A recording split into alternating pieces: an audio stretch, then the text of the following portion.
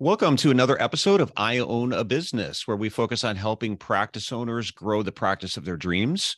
I'm your host, Dr. Steve Vargo, and I don't think my next guest needs an introduction, especially if you're an IDOC member, and probably even if you're not an IDOC member. I'm talking with Nathan Hayes today, and Nathan is IDOC's Associate Director of Financial Services. And as a lead-in, if things like inflation and rising payroll costs and what numbers should I be tracking and what do I do with them, if things like that are keeping you up at night, you came to the right place, because that's what we're going to help you sort out. So, hey, Nathan, what's going on? Hi, just exciting times in the industry. It certainly is. You and I, what was it, a couple of weeks ago, we were at Vision Expo West. And we had a dinner and we sat down and you went up to the front and you sat down and there were no slides, just your notes and a spotlight on you. And you delivered a presentation called "The Sky is Not Falling." So before we get more into the specifics of what we're going to talk about, I was just curious if you could give a little bit of a recap. What are the key points from that? Why is the sky not falling? I think that fundamentally it's this. We're in a country with an aging and growing population, with a pool of eye care providers, whether it's optometrists, ophthalmologists, that is not going to keep up with the demand for care. And so whatever other pressures we see on the eye care space from either major industry players or the managed care environment, or even the just macro economy, short to intermediate term, probably long term, I think those fundamentals don't change, and the demand for eye care is going to be such that, private optometry is going to be fine. That would be the Cliff's Notes version, and we can dig into some of those areas in this discussion if we want to. Are you hearing that less, that there's too many eye doctors out there? Because for a while I seem to be hearing that as new schools were going up, but the numbers don't align with that, and I'm actually hearing it a little bit less now. I think that's right. I think people are realizing that there's just hiring is hard everywhere, and certainly the rural practices have always struggled, and you always get the one-off that just bad luck. There's 6 providers in a town of 10,000, but no, I hear it less. I mean, if you look at, we have a pipeline problem in the profession, just broadly speaking. Even with the new schools opening, the number of seats being filled hasn't gone up that much.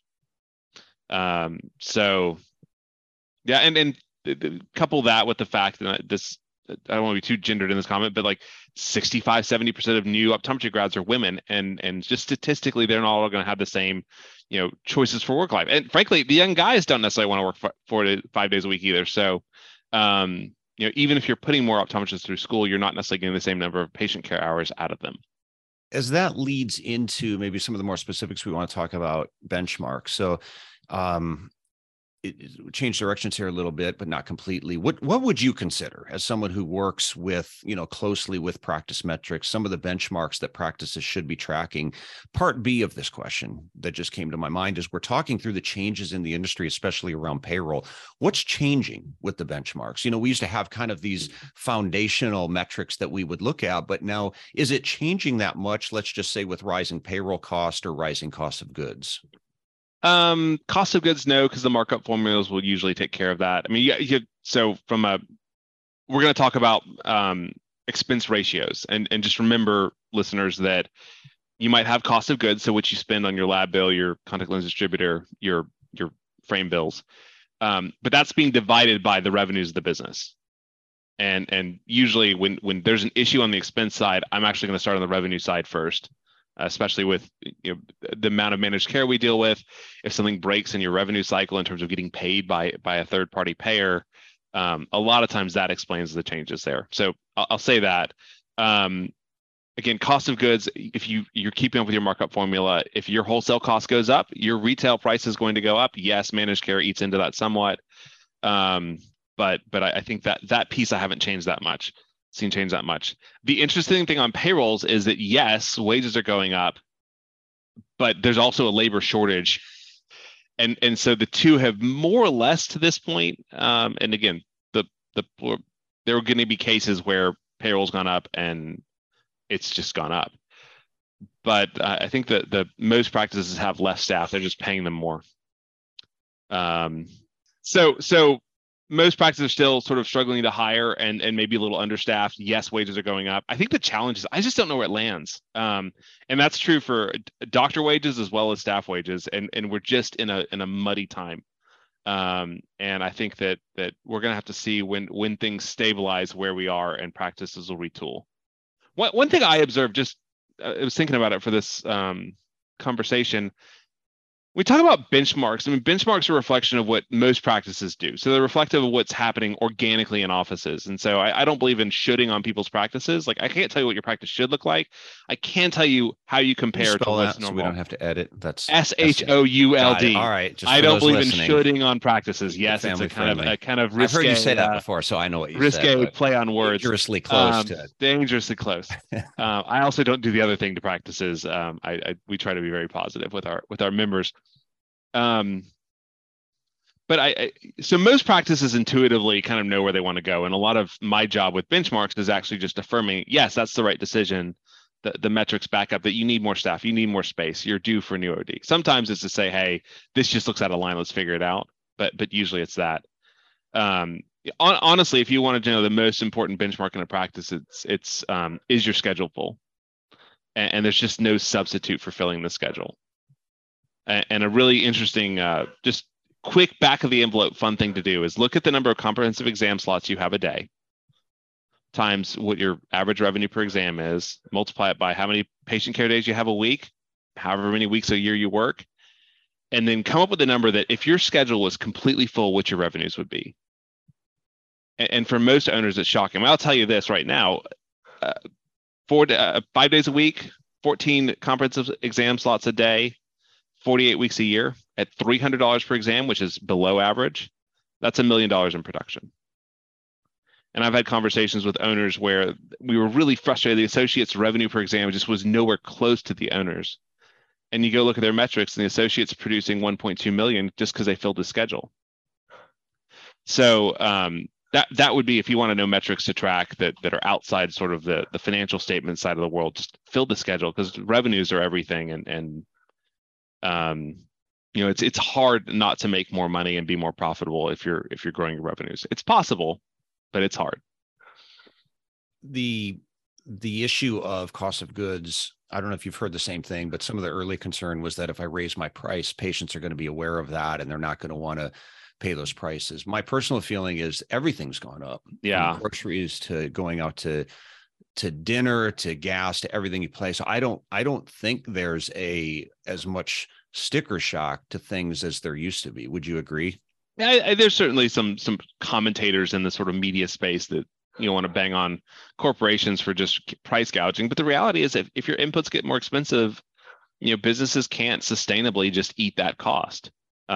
So I agree. I haven't talked to anyone whose patients balked at prices going up, and everyone knows. We're all complaining about it and looking at it, and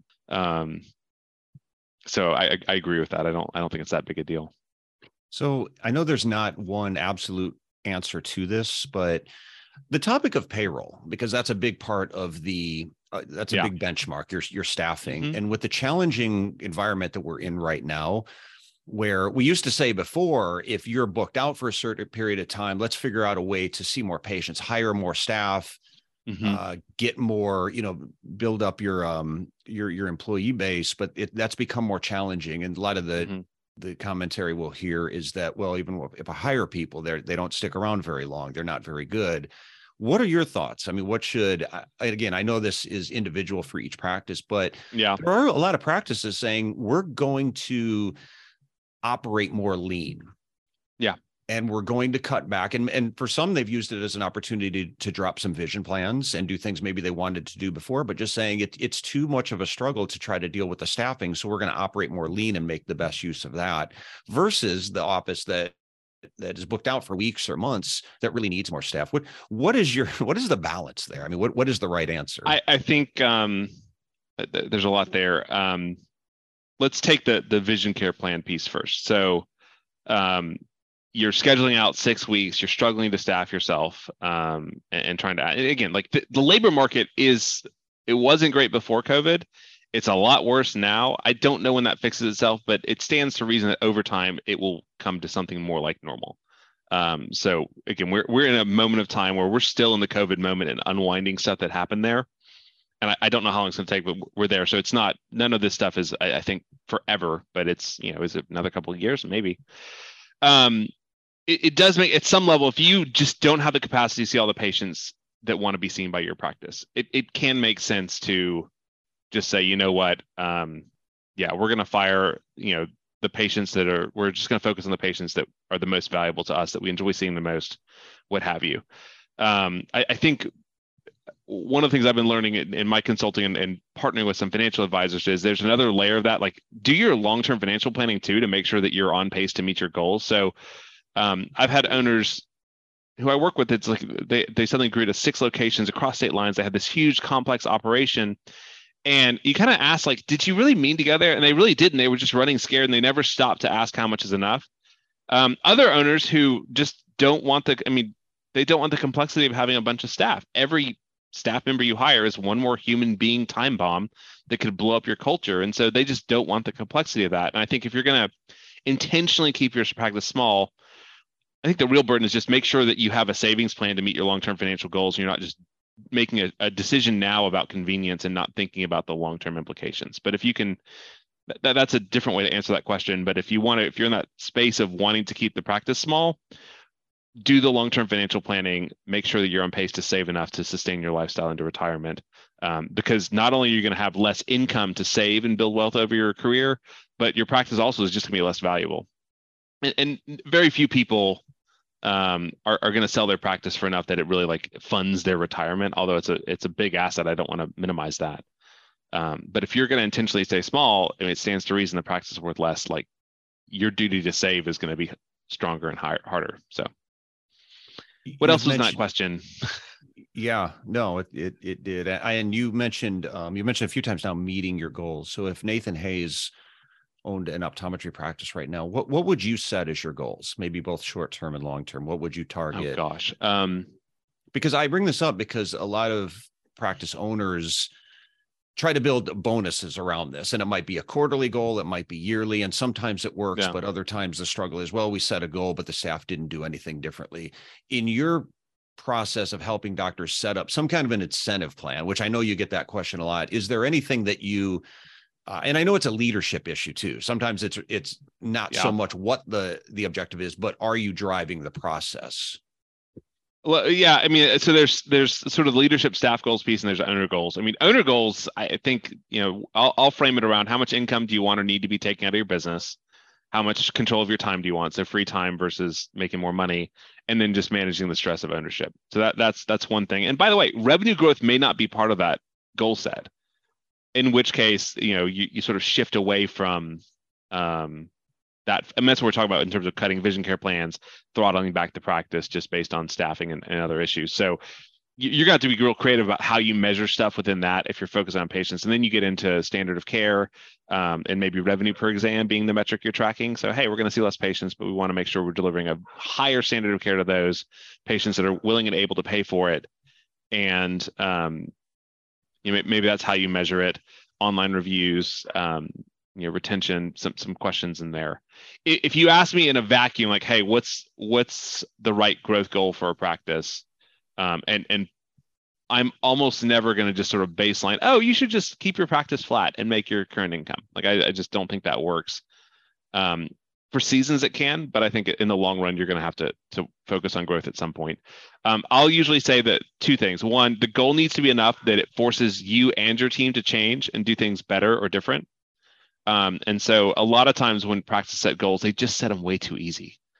And if you have an incentive tied to it, it just becomes effectively a raise, and no one has to change. They just show up and they're going to achieve that. So it needs to be enough that you have a 50-50 shot of hitting it, and you can talk about, we have to do things differently if we're going to achieve this goal. I like to set goals in dollars too, and usually I'm going to say something in the $100,000 to $200,000 a year of revenue growth collected. And then what I'll say is, back into that and say, okay, at this revenue per exam, we need to see this many more patients a week, and then go figure out how you're going to get more patients in the door and keep the schedule. Again, come back to filling the schedule. But it also could be, we want to increase our standard of care and have higher revenue per exam.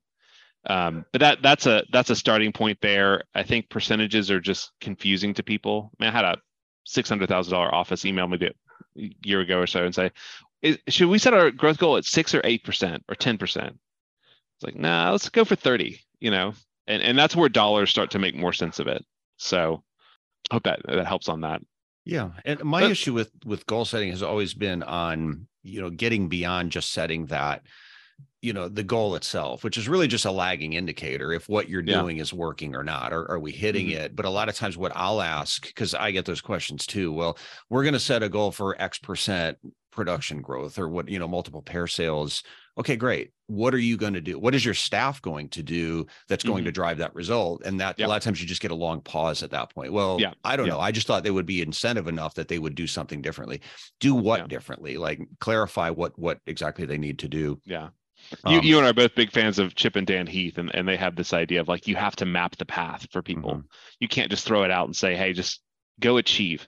You need to be much more granular in terms of what are the action steps your teams need to take to get there. And the other thing to think about is most of your staff really probably aren't that motivated by more money. I mean, they're not going to say no, but I have a hunch that most bonus plans work not because the incentive really changed behavior, but because the staff actually had measurable result areas that they were conscientious enough that they wanted to achieve.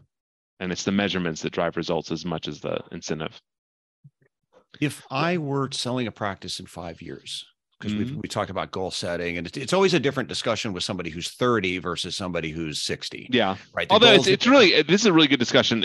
Wherever you are in your career, you should be thinking at some level at your exit plan and just kind of having your practice ready to go, because we have had owners who got a car accident, couldn't work, got severe illness and couldn't work anymore at a younger age than expected, and having the practice sort of ready to transition is a healthy thing on that. But finish your question. I'm cutting you off. So, sorry. Yeah, no, that's very true. At any point in your career, looking at that, what does that? What the Infinite Game, I think, is a book by Simon that focuses on that. If I'm selling my practice in 5 years, if I'm in that point in my life, what would you advise me that I need to change or focus? Is it just growth? What is my where does my focus need to be at that point in my career? Yeah, two things. I mean, at that point, it's one, know your number in terms of where you are from a savings standpoint and where the practice needs to be, because that could either give you permission to coast into retirement, or it could be lighting a fire to say we need to push this practice forward and get it to be worth a little more when it comes time. So that's one thing to be thinking on. The other thing is, and this is I think a lot of owners miss this, you need to make the practice depend less and less on you. So I worked with an owner it was a sad story. Her husband had terminal cancer. She's looking to transition.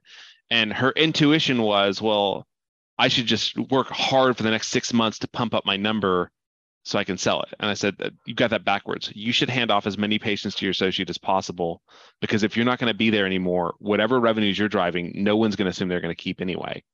And as it happened, by doing that, we actually persuaded the associate that she could carry the load on her own, and she ended up buying them out.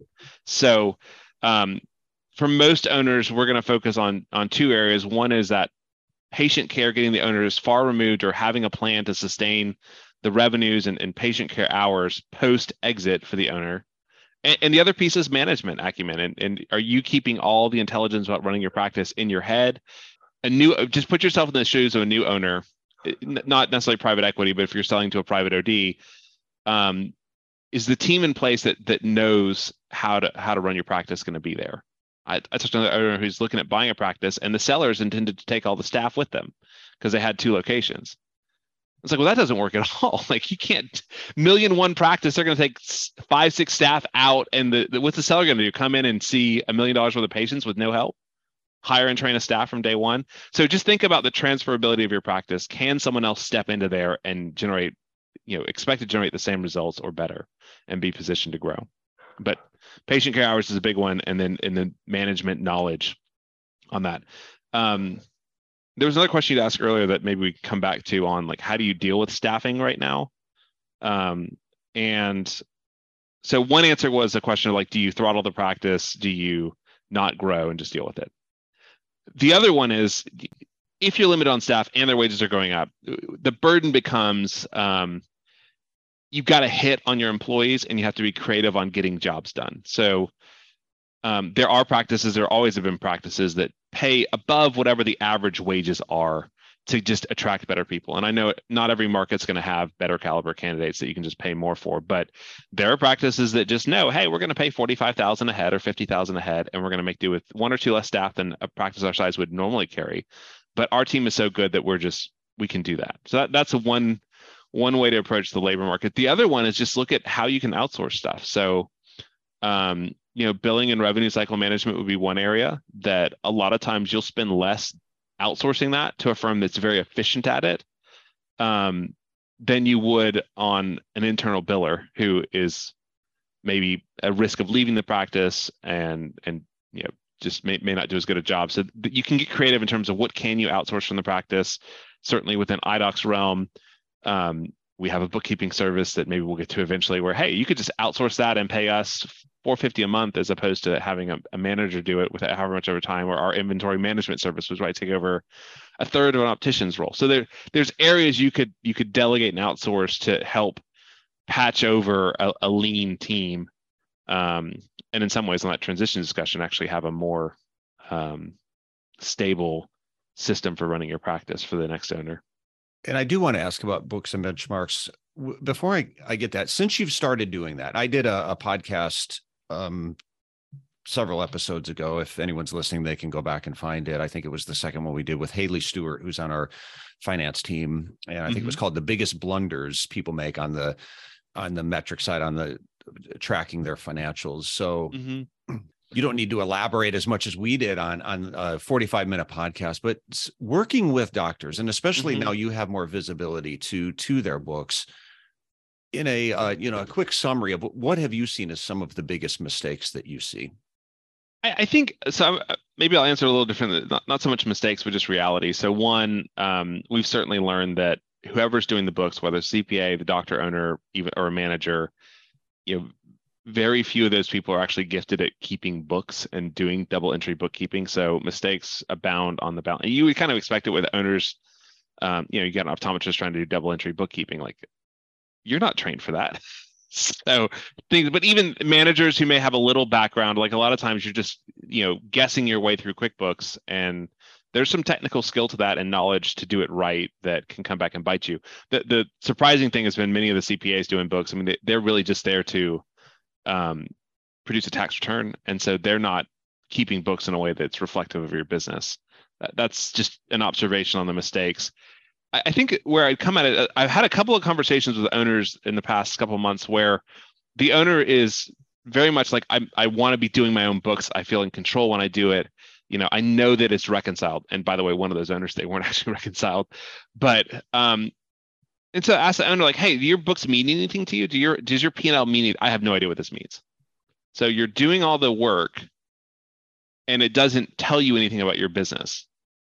That doesn't really square for me. So I think with financial statements, the thing to realize is you have to file taxes based on your income. And that's a number that's important and interesting. But your financial statements can be so much more in understanding your practice.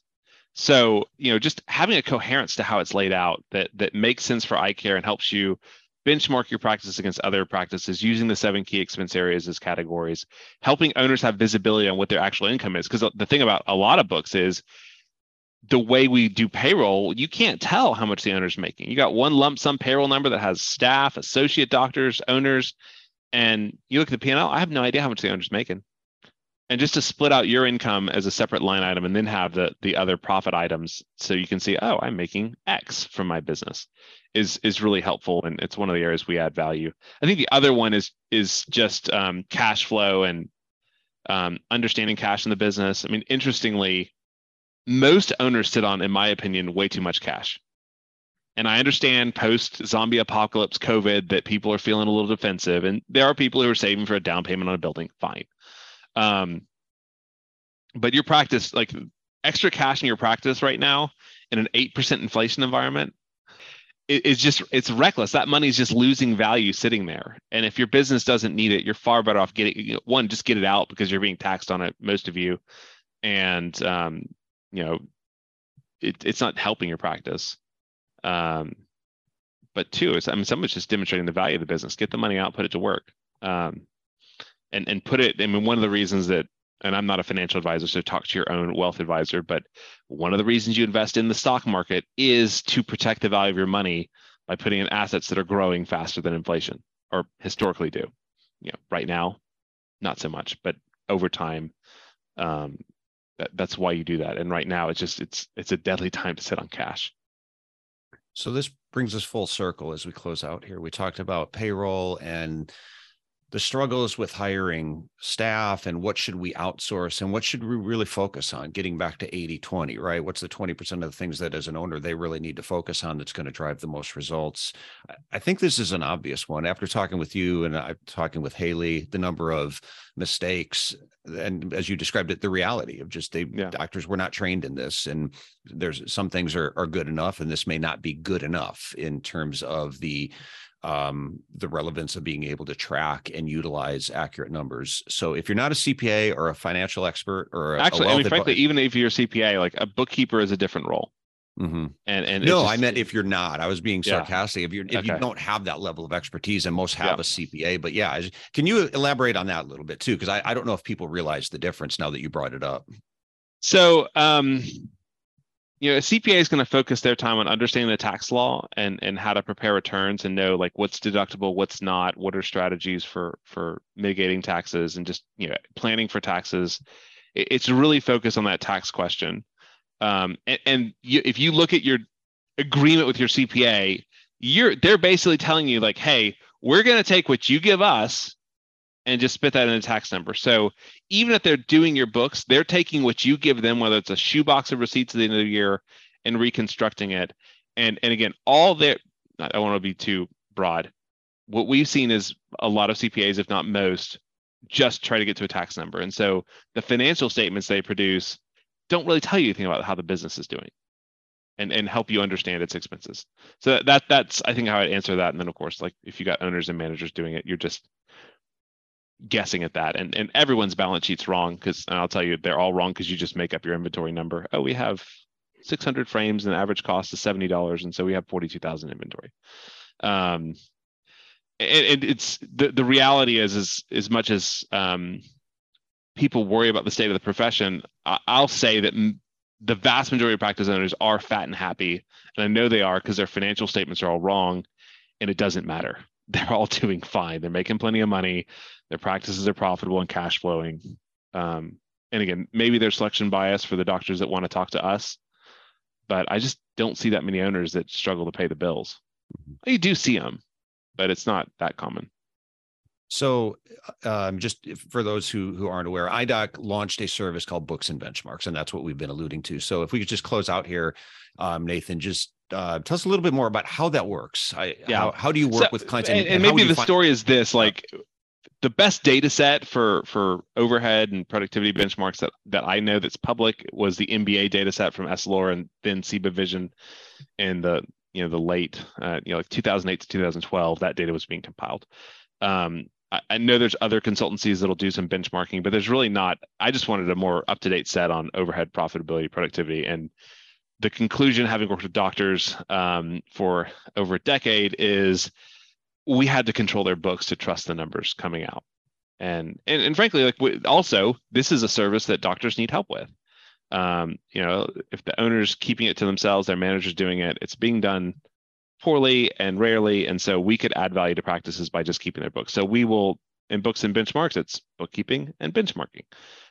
We will do monthly reconciliation of your accounts and QuickBooks and categorization of expenses. We'll give you support with payroll in terms of adding employees, dropping employees, making sure the benefits match up between your payroll software and your financial statements. And then we're taking all that data from our members from both the financial statements and the payroll database and running benchmarks on overhead, profitability, cash flow. We'll be adding in the next module will be around, what are your labor ratios? What's your revenue per non-duty staff? How many patients are you seeing per non-duty staff? What's their average pay? How do you benchmark different wage scales for different roles in the office? So having control of that data or having access to it just gives us a rich live data set on what's happening in practices that we can report back and benchmark and be smarter for ourselves and help our members both contextualize their business and make better decisions. I mean the reality is most owners call me and they're concerned about expenses. Most practices don't need to cut costs. In fact, most practices need to spend more on their businesses. And coming back to the labor discussion, if you want good people, you're going to have to pay more for them. It's just reality. And so using your benchmarks can help give permission to spend money in some ways, and also help you understand like, hey, if we're going to spend more, what kind of results are we looking for? That comes back to the goal setting discussion as well. Where would people find out about books and benchmarks? idoc.net/books and benchmarks, I believe, is the URL. And certainly if you're an iDoc member, talk to your practice development manager. You can reach out to me and I'm happy to tell you more. The service is $450 a month for iDoc members, $550 for non-members. So even if you're not an iDoc, we'd love to help your practice and support you there.